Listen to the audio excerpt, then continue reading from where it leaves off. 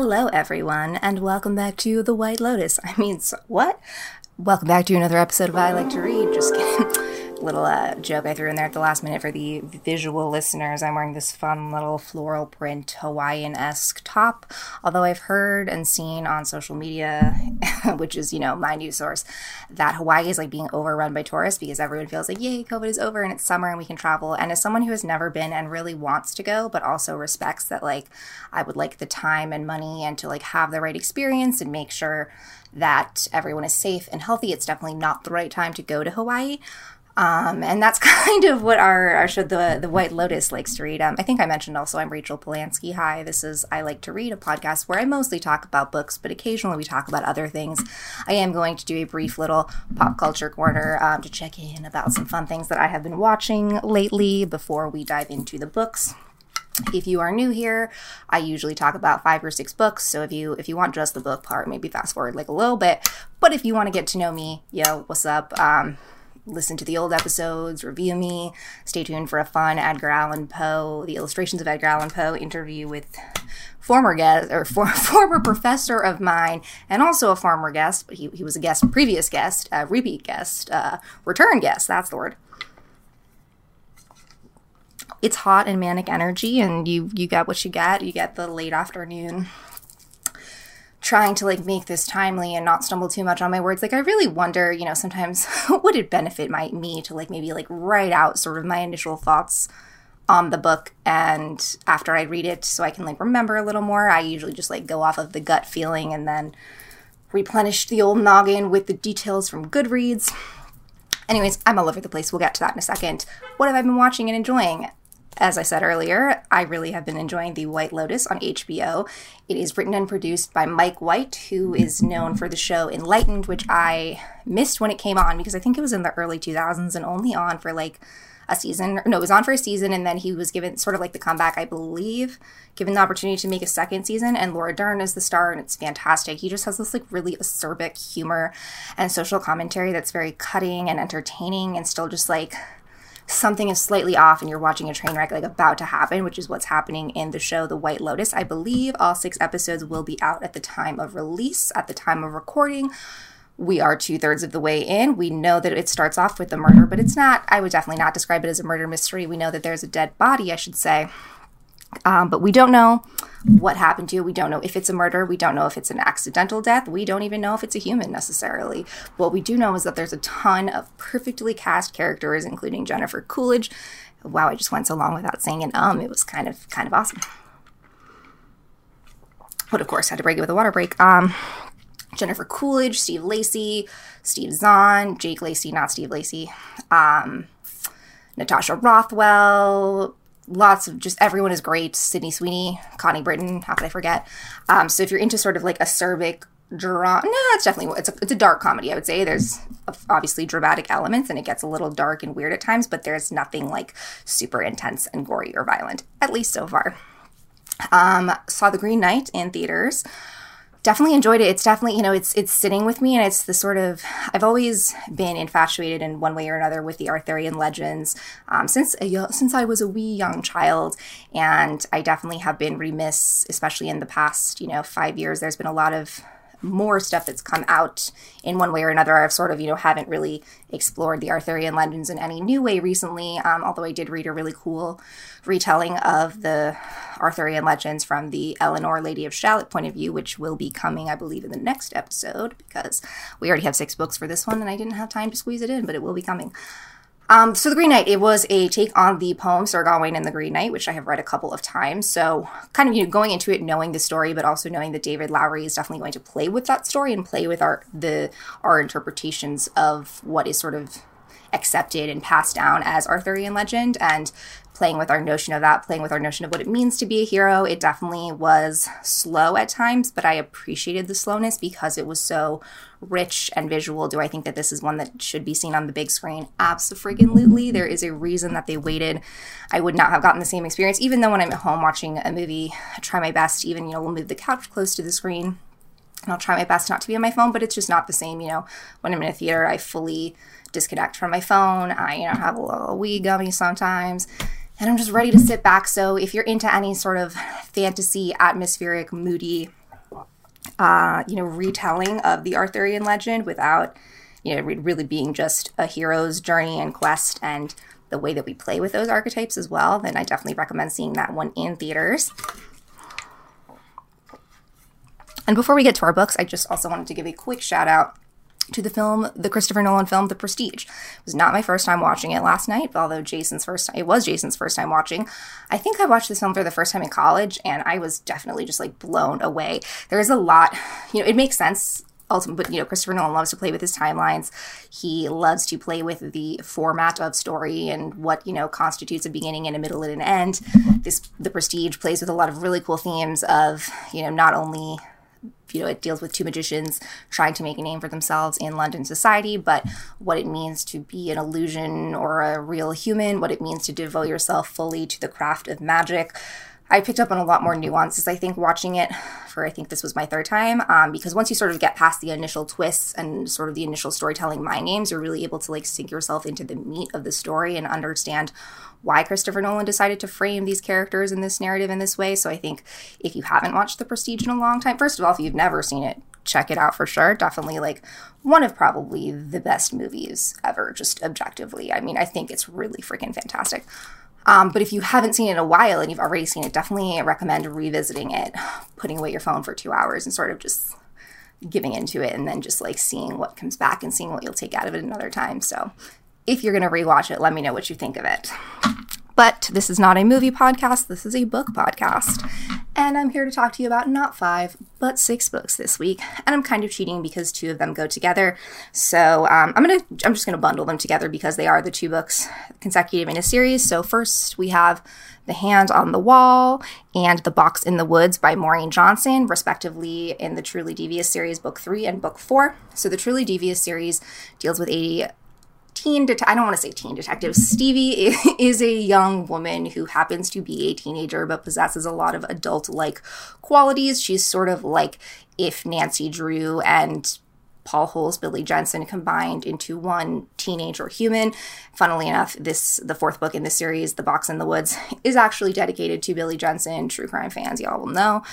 So I had read the first 2 books when they came out a few years ago. Didn't even realize that I somehow missed the 3rd book, but somehow instinctually put the 4th book on my recommendation list at the library. So when that became available, I was about to read it. And then I was like, wait, I think I'm missing something.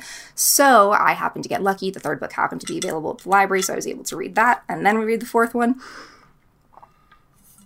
I mean, they're just classic young adult at its best. And when I mean that, I mean like, yes, some of the turns might seem a little bit predictable and some of the twists, but it's really like the characters are meaty. Stevie it also deals with what it means to be a detective. And I think a lot of books that deal with, the plucky young woman who is thrust into things and gets into trouble, but, if it weren't for those meddling kids, would have solved everything. It's a lot more than that, because as Stevie evolves as a character and as the cases that she's involved in evolve, Johnson has so much to say about like what it means to immerse yourself in these cases, and especially as a young woman, how it takes a toll on your relationships with others, how it takes a toll on your personal self. Of course, both of these books have a really well-written and interesting central mystery to them that Stevie is trying to solve.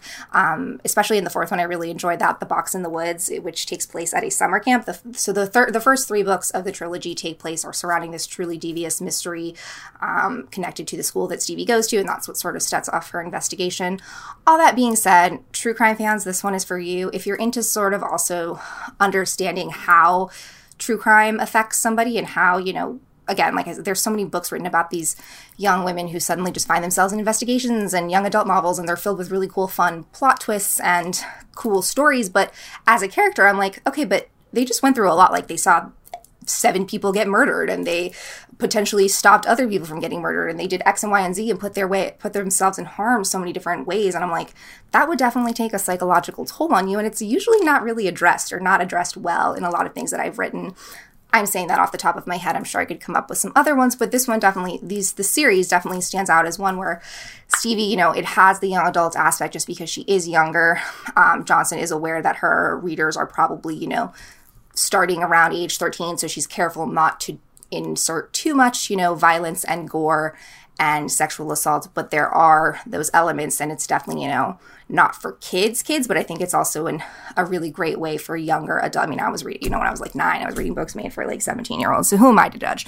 But definitely start with the first one. Obviously, this is your reminder if you've read one of the first 2 or one of the first 3 to check out the 4th one, which is out now. I remember reading one of Maureen Johnson's, maybe her first book, 13 Little Blue Envelopes.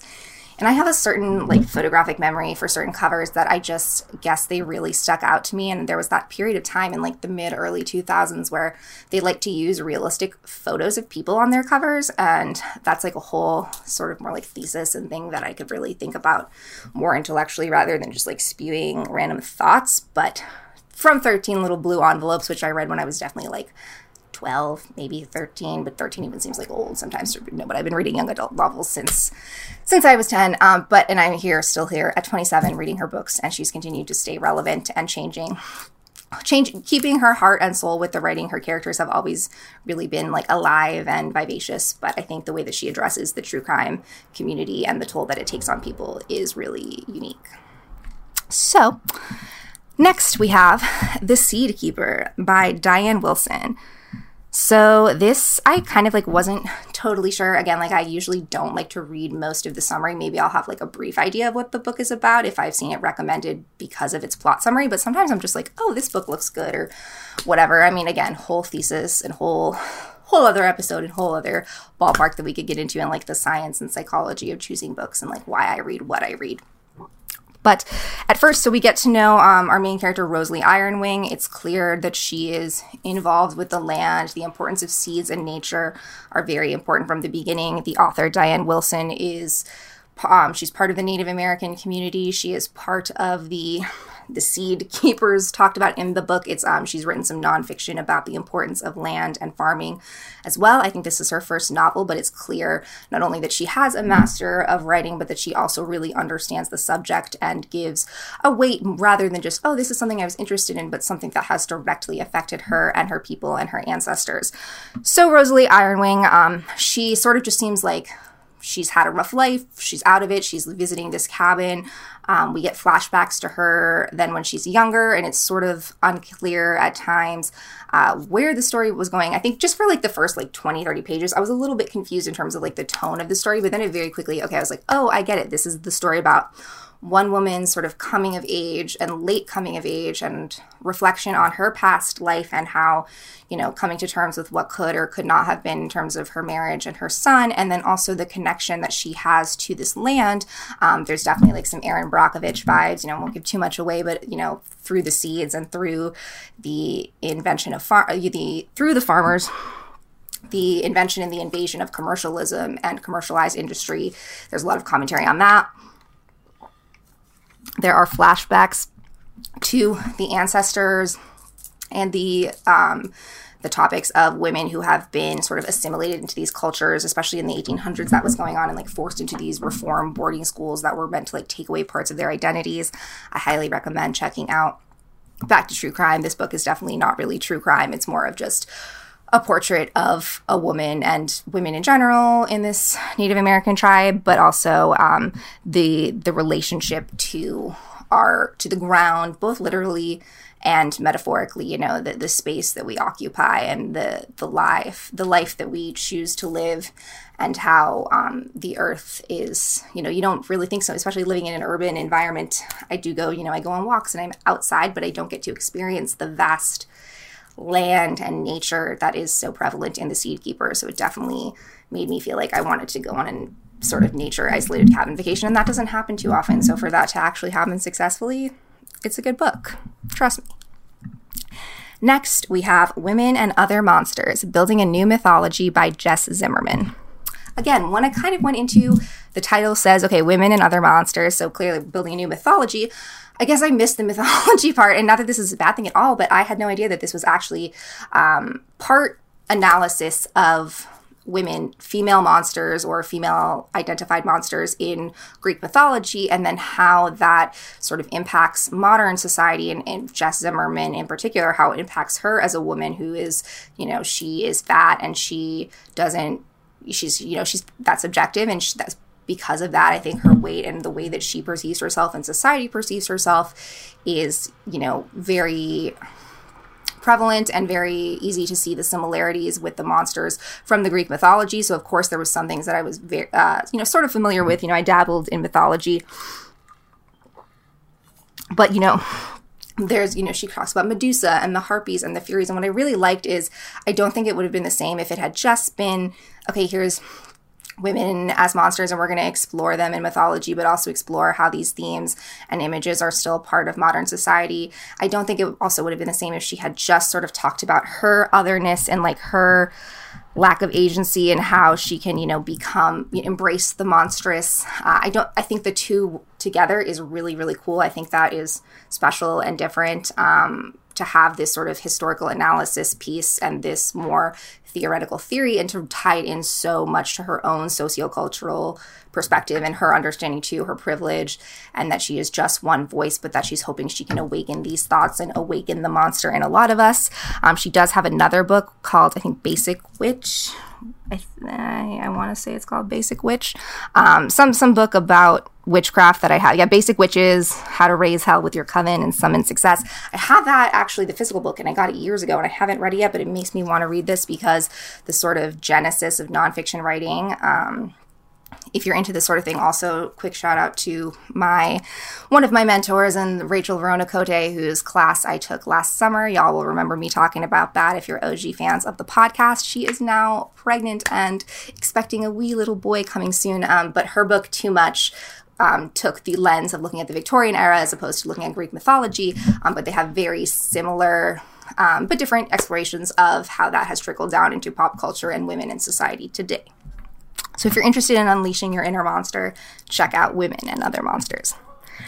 Next, we have Behold the Dreamers by Imbolo Mbue. And this actually came, and I'm so sorry if I butchered that pronunciation. This came out 4 years ago. So, basically a vintage novel for me. I found this because I read her most recent book, which was sort of similar to The Seed Keepers, although it takes place in like a fictional African colony. And I liked it. I gave it a 3 out of 5 stars. I didn't love it. I did like Behold the Dreamers better. This is a story of a family from Cameroon who moves to New York City and is trying to live the American dream. I think I vaguely knew that it took place during the 2008 stock market crash, but so they are moving, just a couple of years before that. The father gets a job as a chauffeur for a wealthy family. They're on the up and up. The mother is in school. Jende is the father. Nani is his wife.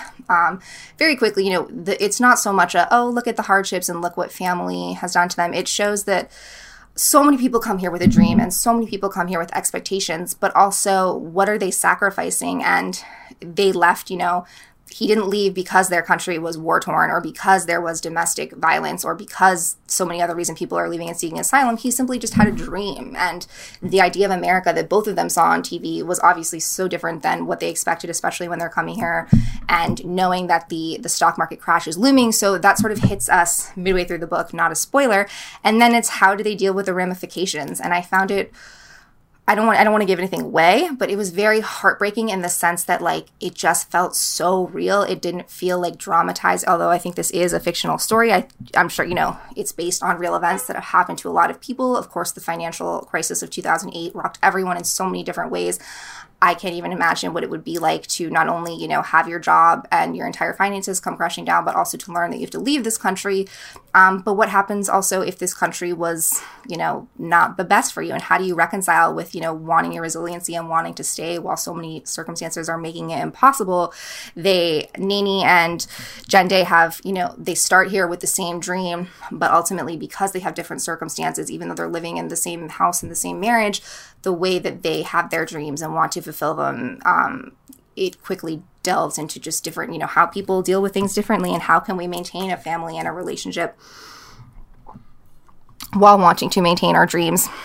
So this was a little bit longer, not exactly a light read, but definitely something, topical, of course, of there's continuing issues with immigration, there's continuing issues with the financial market. And so if you're interested in one fictional family story of coming to America and just trying to survive and make a life for themselves and whether or not they'll be able to achieve their dreams, all set to the hustle and bustle backdrop of New York City. Then check out Behold the Dreamers. And last, but certainly not least, we have The 22 Murders of Madison May by Max Barry.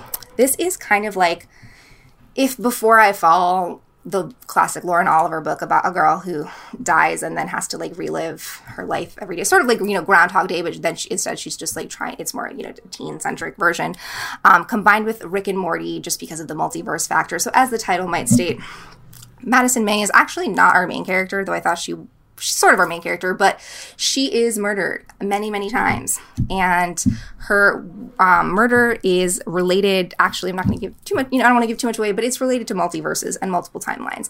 And somehow this young reporter, Felicity, is, because of Madison's first murder, or at least first to our knowledge murder, she gets thrown onto the case, and through that she gets thrown into the timeline. So not only is she trying to like solve Madison's murder, and it's very quickly, you know, who is murdering him, but also the why, what it means to have, again, lots of explorations of identity and what it means to exist. And like, though there are many different versions of ourselves and many, you know, it's a lot of the butterfly effect and what would happen if I stepped on a butterfly's wings and then a tsunami happened in Thailand. And what happens if you know, you have multiple lives and you have multiple paths, but also what, you know, we live multiple lives and multiple paths in ourselves every day, let alone multiple different universes. So there's, you know, it's a fun thriller. There's nothing too intense. It does have some commentary, again, about one's identity and what it means to, you know, there's also commentaries on the notion of obsession and infatuation and what it means to play with one's perception of the world. So if you're into sci-fi, thrillers, just something also different, you know, we don't get too many multiverse novels and sci-fi that also just like have a fun murder mystery novel to them. It's not who's killing her, it's not is she going to survive, but it's like, how is this all going to wrap up? And I think it does a pretty good job of that. Speaking of wrapping up, I'm hot. I've been babbling at you long enough. If you want to check out any of these books and let me know what you're thinking, I'd always love to hear from you. You can find me so many different places. Follow me on Goodreads to see what I'm reading every day. Check out my ever-growing want to read list. Follow me on Twitter where you'll get some fun personal musings as well as I Like to Read updates. Follow the I Like to Read podcast on Apple, YouTube, Spotify. Give me a review, all that jazz. And until next time, stay reading. Bye.